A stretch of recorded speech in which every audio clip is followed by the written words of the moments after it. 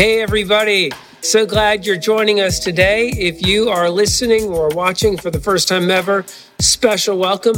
My name is Jason WOOLEVER. I'm the directing pastor here at CROSSROADS, and just so glad to have you. We're almost through our fall study of the New Testament book of 1 John, written by the Apostle John around 90 AD. Today, we are in chapter 5, verses 1 through 13. So hear this reading from God's holy word. John writes, "Everyone who believes that Jesus is the Christ has been born of God, and everyone who loves the Father loves whoever has been born of him. By this we know that we love the children of God, when we love God and obey his commandments. For this is the love of God, that we keep his commandments, and his commandments are not burdensome. For everyone who has been born of God overcomes the world, and this is the victory that has overcome the world, our faith.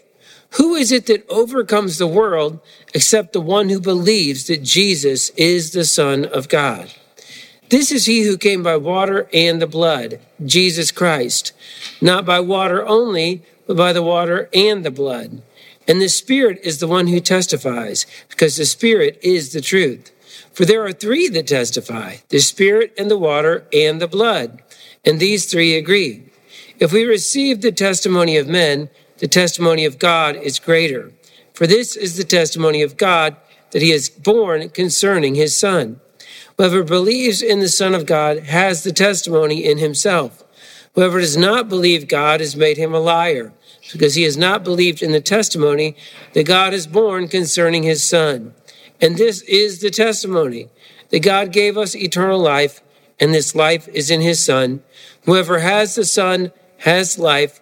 Whoever does not have the Son of God does not have life.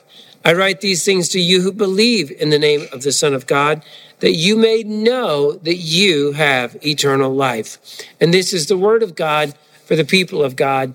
Thanks be to God. Let's pray.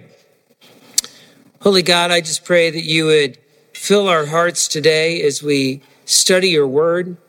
Pray that you would visit each and every one of us through your Spirit. And I pray that you would help us to believe more fully, or even believe with all of our hearts for the first time. Come, Holy Spirit, in Jesus' name, amen. So more and more, I've been getting spam calls on my cell phone from unidentifiable numbers, and I just let them go to voicemail. But as I was reviewing the messages that are left by these spam callers, I find that they're almost all the exact same. It's a pre-recorded message from an honest-sounding woman named Cindy, who says that my business has been pre-approved for an instant line of credit or loan for anywhere from $10,000 to $500,000. And in order to access this money instantly, I just need to call back and give a little information. Now, I don't really need a quick $500,000, but if I did, I would have to make a real judgment about who this person is. Does this voice really belong to a person named Cindy? Does she really have access to all this money? Can she really get it for me right away? Or is this a scam? If Cindy is who she says she is, this may be a once-in-a-lifetime opportunity for me to get out of a financial hole that I found myself in. If Cindy is lying, I could lose everything that I have left and be in worse shape. Personally, I don't believe that Cindy is who she says she is or can do what she says she can do. I don't even think the woman's name is probably Cindy. But these scams must work on some people, or they wouldn't keep coming our way. We live in a world where we have to constantly assess people to determine if they are who they say they are. And our evaluation of a person will determine whether or not we trust them and get behind them. And in no situation in life is this more critical than with regard to the person of Jesus. Once when Jesus was with his disciples at a place called Caesarea Philippi, he was speaking to them about how people were processing who he was. His ministry had really taken off. He was doing all these miracles and signs and wonders. Masses of people were following him around. But he was having this personal conversation with the 12. And he said, "Who do people say that I am?" And they said, "Well, some say you're John the Baptist, come back from the dead. Others say you're Elijah or Jeremiah or one of the prophets of old, come back." And he said, "But who do you say that I am?"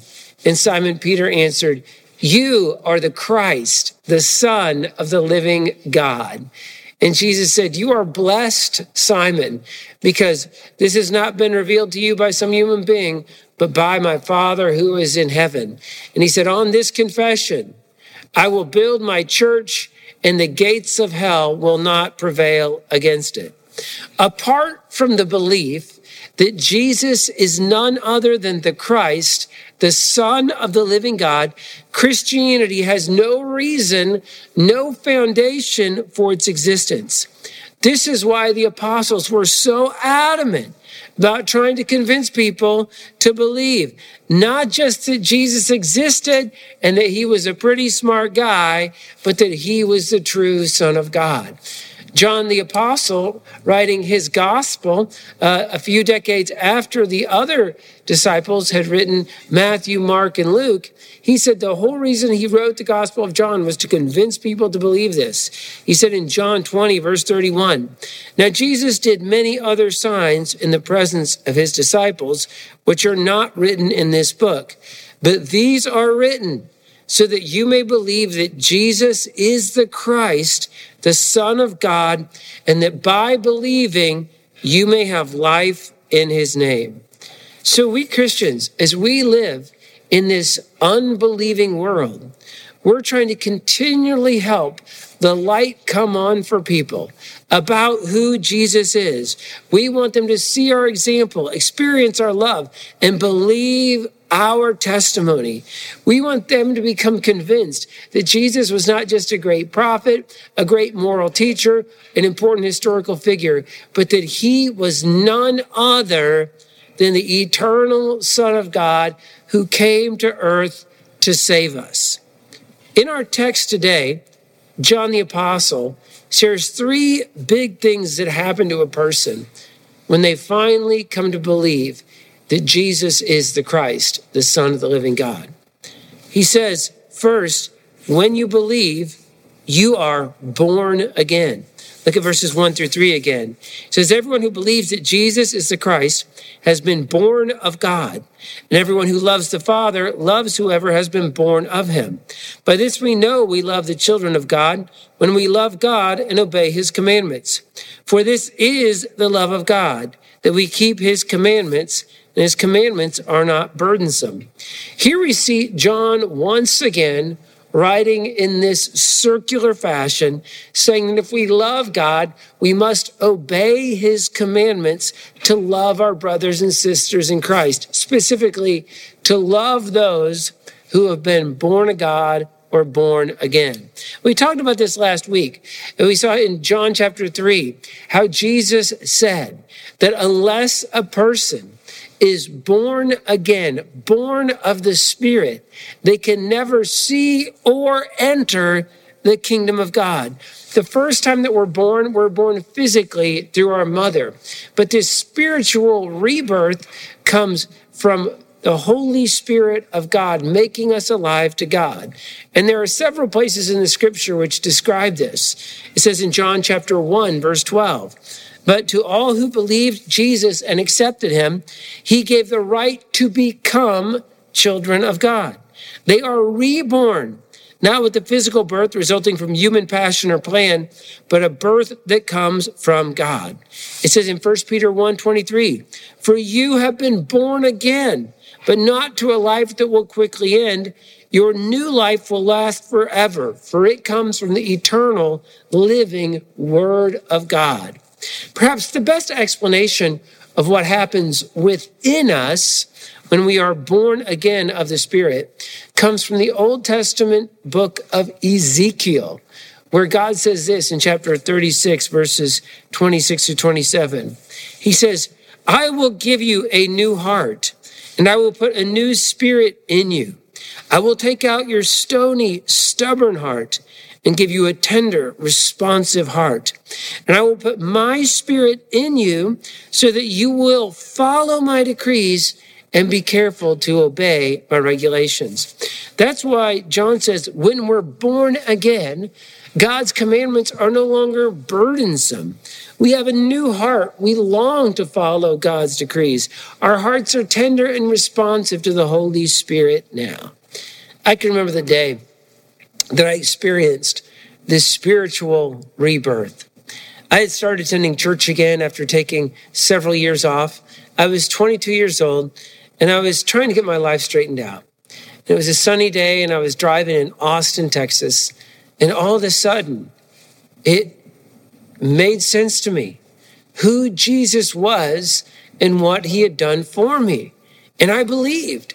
And I felt like these invisible chains were falling off.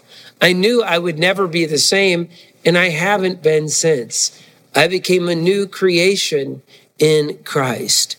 Have you had that experience?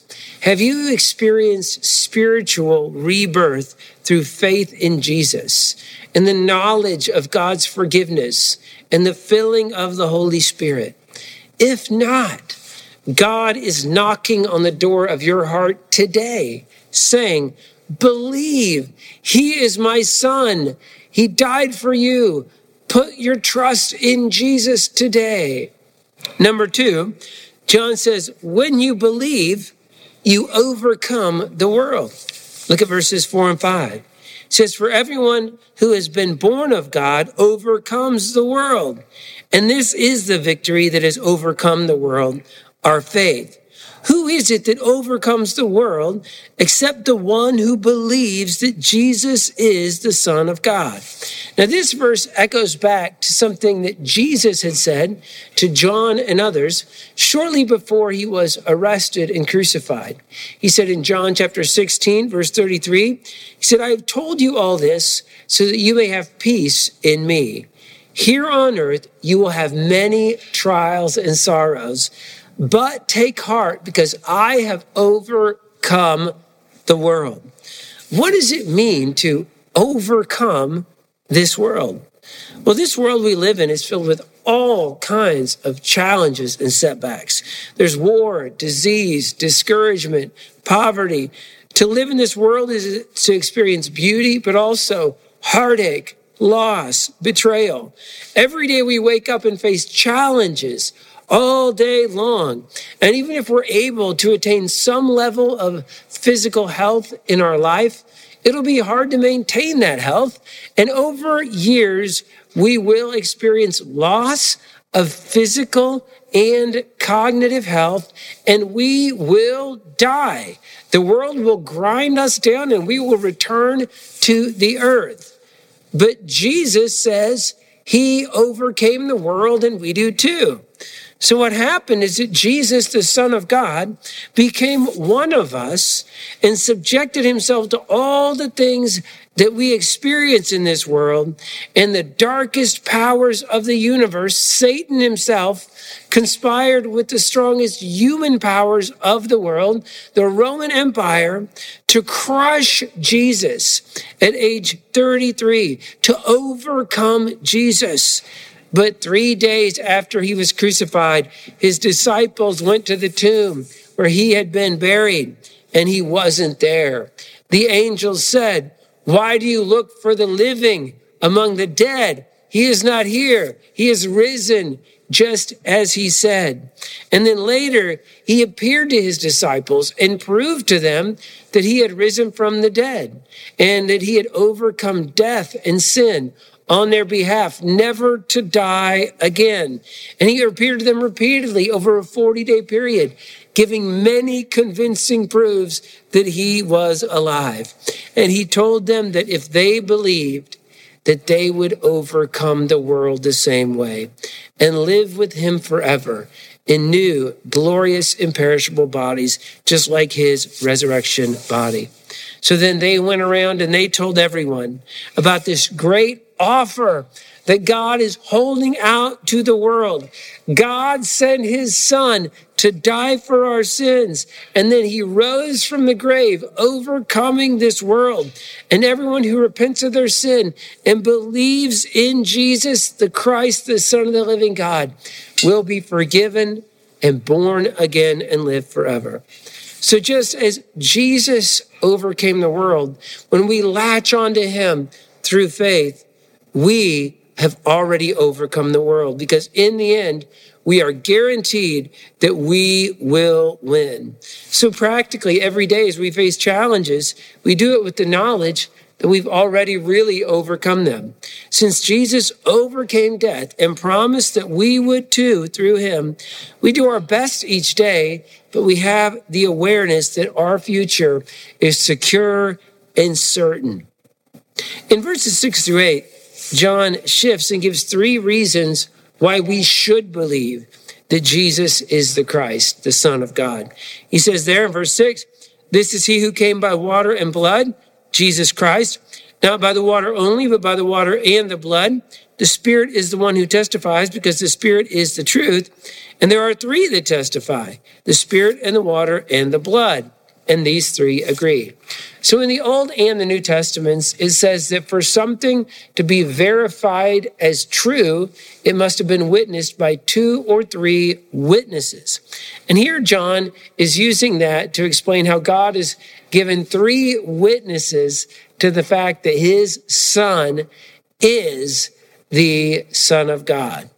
And so commentators agree that the water, the first witness, refers to the testimony that God gave at Jesus' baptism. Look at Matthew's description of this in Matthew 3:16 through 17. It says, "When Jesus was baptized, immediately he went up from the water, and behold, the heavens were opened to him, and he saw the Spirit of God descending like a dove and coming to rest on him. And behold, a voice from heaven said, 'This is my beloved Son, with whom I am well pleased.'" God did that very publicly. He told John the Baptist, "The one on whom you see the Spirit descend, this is my chosen one." So John the Baptist was shouting out to everybody, "This is the one." God verified him from heaven. This is the Son of God. So God gave witness to Jesus as his Son at Jesus' baptism. The second witness, he says, is the blood.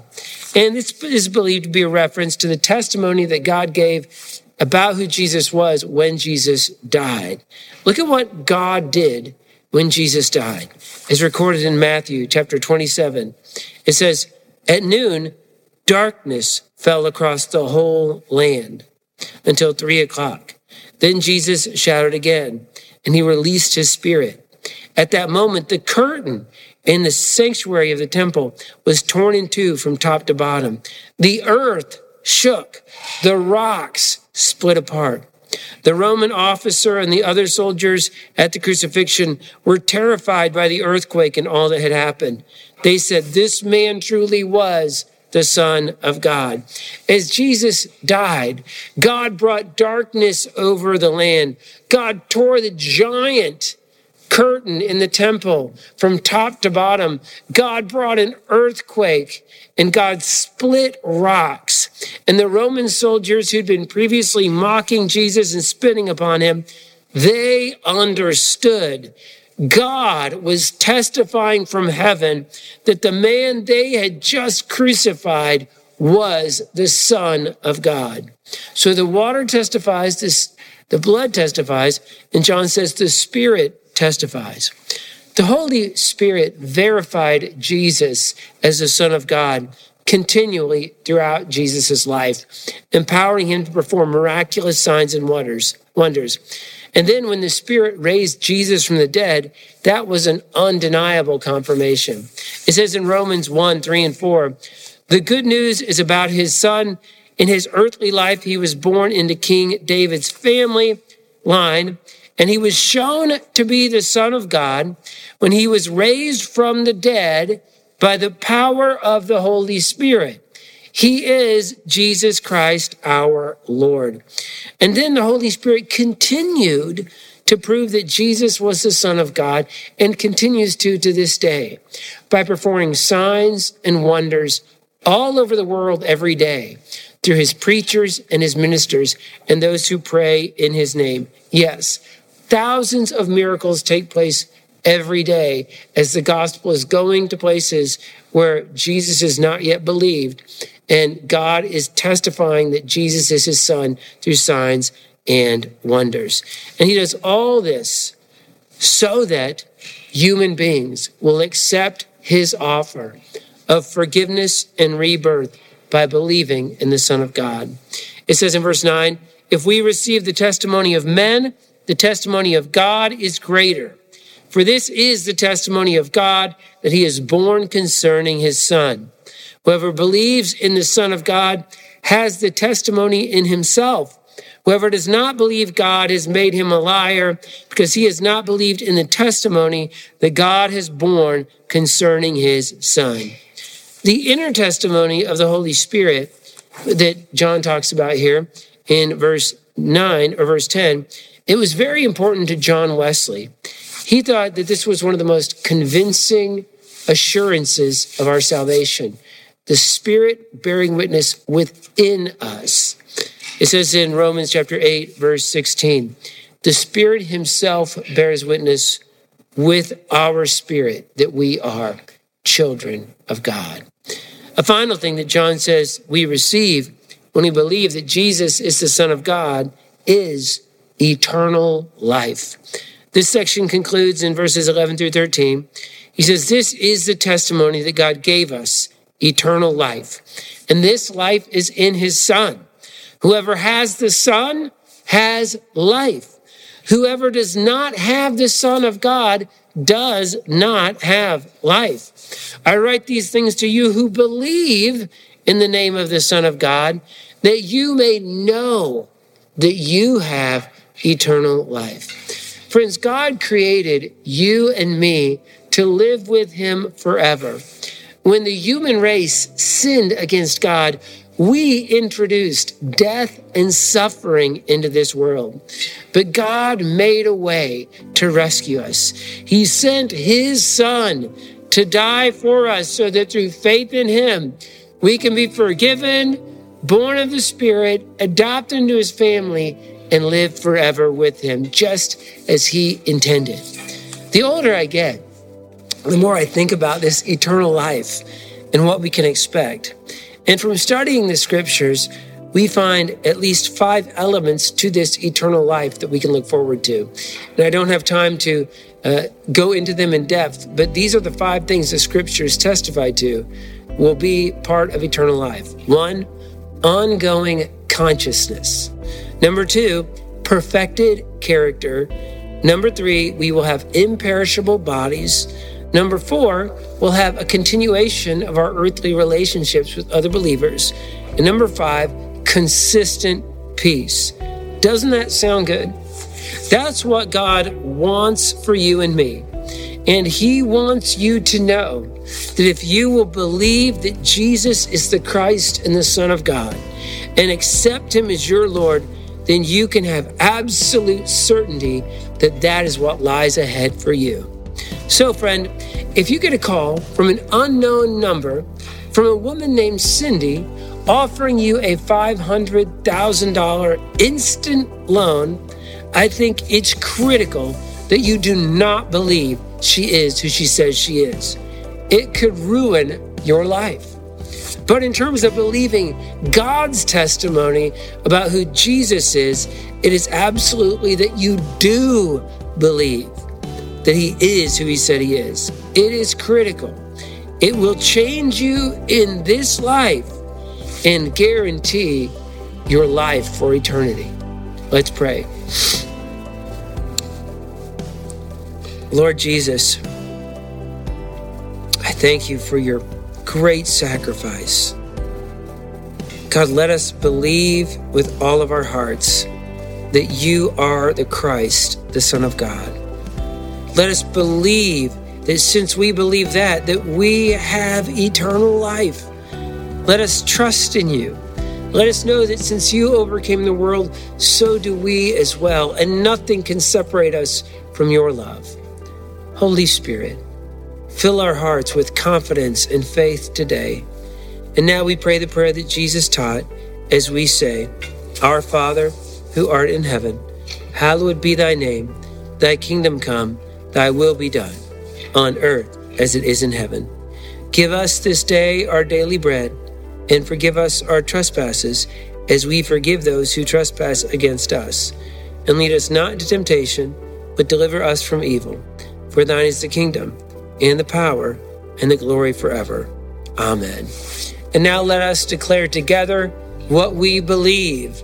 I believe in God, the Father Almighty, maker of heaven and earth, and in Jesus Christ, his only Son, our Lord, who was conceived by the Holy Spirit, born of the Virgin Mary, suffered under Pontius Pilate, was crucified, dead, and buried. The third day he rose from the grave, he ascended into heaven, and sitteth at the right hand of God the Father Almighty. From thence he shall come to judge the living and the dead. I believe in the Holy Spirit, the Holy Catholic Church, the communion of saints, the forgiveness of sins, the resurrection of the body, and the life everlasting. Amen.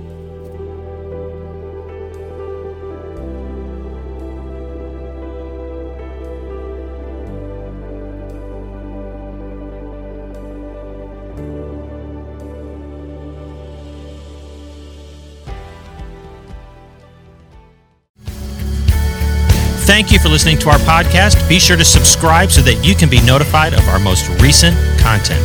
If you have any comments or questions for us, feel free to jump over to WashingtonCrossroads.com. Thank you again and have a great week.